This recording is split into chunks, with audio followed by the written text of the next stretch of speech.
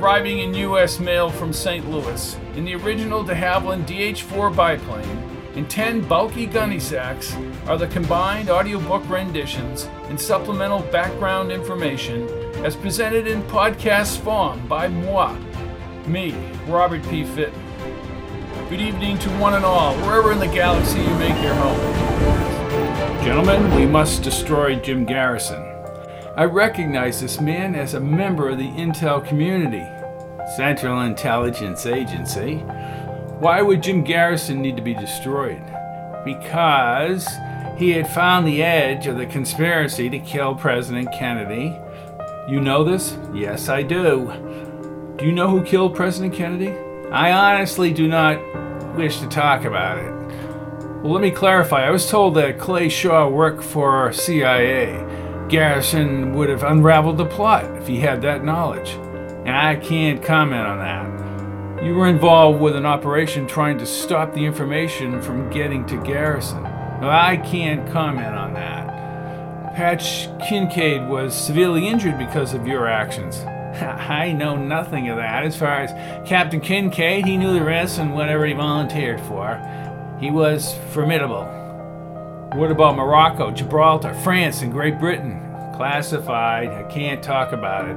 Did you ever think, Mr. Helms, and I do know you are Mr. Helms, that what you were doing came out of a small group of people with a narrow-minded point of view? I don't like traitors. I've had my fill of traitors, and we will take out traitors whenever ordered. You are the problem, Mr. Helms. Yeah, go to hell.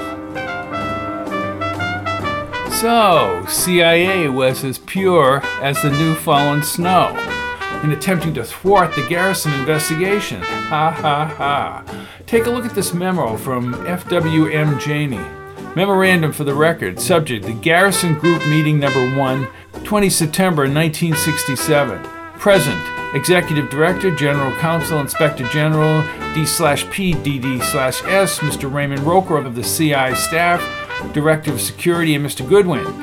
Number 1, Executive Director said that the Director had asked him to convene a group to consider the possible implications for the agency emanating from New Orleans before, during, and after the trial of Clay Shaw. General Counsel discussed his dealings with justice and the desire of Shaw's lawyers to make contact with the agency. Roca felt that Garrison would indeed obtain a conviction of Shaw for conspiring to assassinate President Kennedy. Executive Director said the group should level on 2 objectives. A, what kind of action, if any, is available to the agency, and B, what actions should be taken inside the agency to reassure its director that we have the problem in focus. Possibility of the agency action should be examined from the timing of what can be done before the trial and what might be feasible during and after the trial. It was agreed that OGC and Roika will make a detailed study of all the facts and consult with justice as appropriate prior to the next meeting. FWM Janey. As I have written before, Baker Finch was a metaphor for all the agency dirty tricks, illegalities, and assassinations. The Garrison Group, chaired by FWM Janey, was a serious group of individuals who recommended direct action against Garrison and were willing to confer the defendant Clay Shaw's lawyers. Welcome to the 3rd book in the Patch Kincaid narrative, American Injustice-Jim Garrison. I did not designate the 3rd and 4th books as American Injustice because it was a catchy phrase. Egregious is the only word I can use to describe the result of the agency's actions during the 2-decade span from its inception in 1948. Conversely, the agency has protected the people of the United States from foreign threats. The agency is complex and diverse. To view it as one entity would not be accurate or fair. But there were those within the agency that had a parochial attitude to what they perceived as threats. It is how these threats, real or otherwise, were dealt with that has damaged the agency and the country. Patch enters the narrative in late 1966, and by early 1967 he becomes part of an ultra-secret network controlled by the elusive Denali. The mission is to get information to Garrison in the Garrison investigation, but those in power try to thwart his efforts.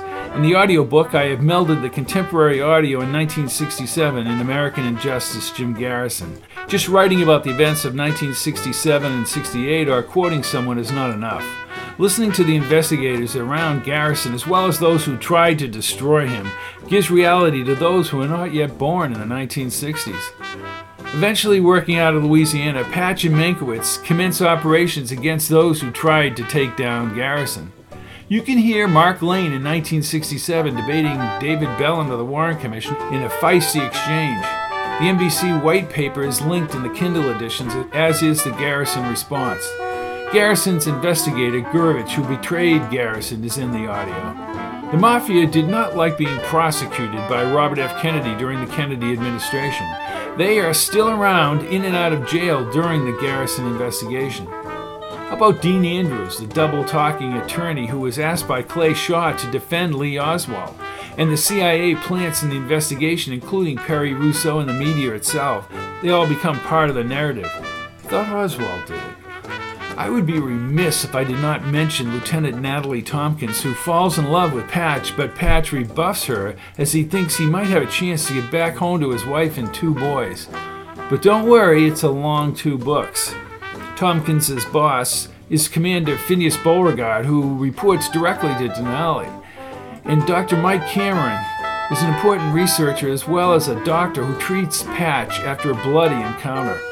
Both Finney and Mike are off to Vietnam to interview a coordinator of the plot against JFK. And holding the book together is Ray Mankiewicz, physicist and time travel aficionado. Mankiewicz's abilities, both physical and mental, are tested in both novels as he and Patch attempt to front-load Garrison's investigation with information. Many people would ask why the Doors, especially Jim Morrison, have an undercurrent in this book that affects the future. It's because time travel is a risky venture. Robert P. Fitton.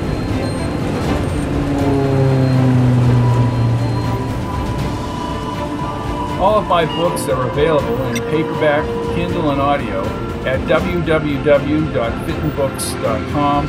You can listen to all my audiobooks on audible.com. Just type in Robert P. Fitton. Thank you and good night.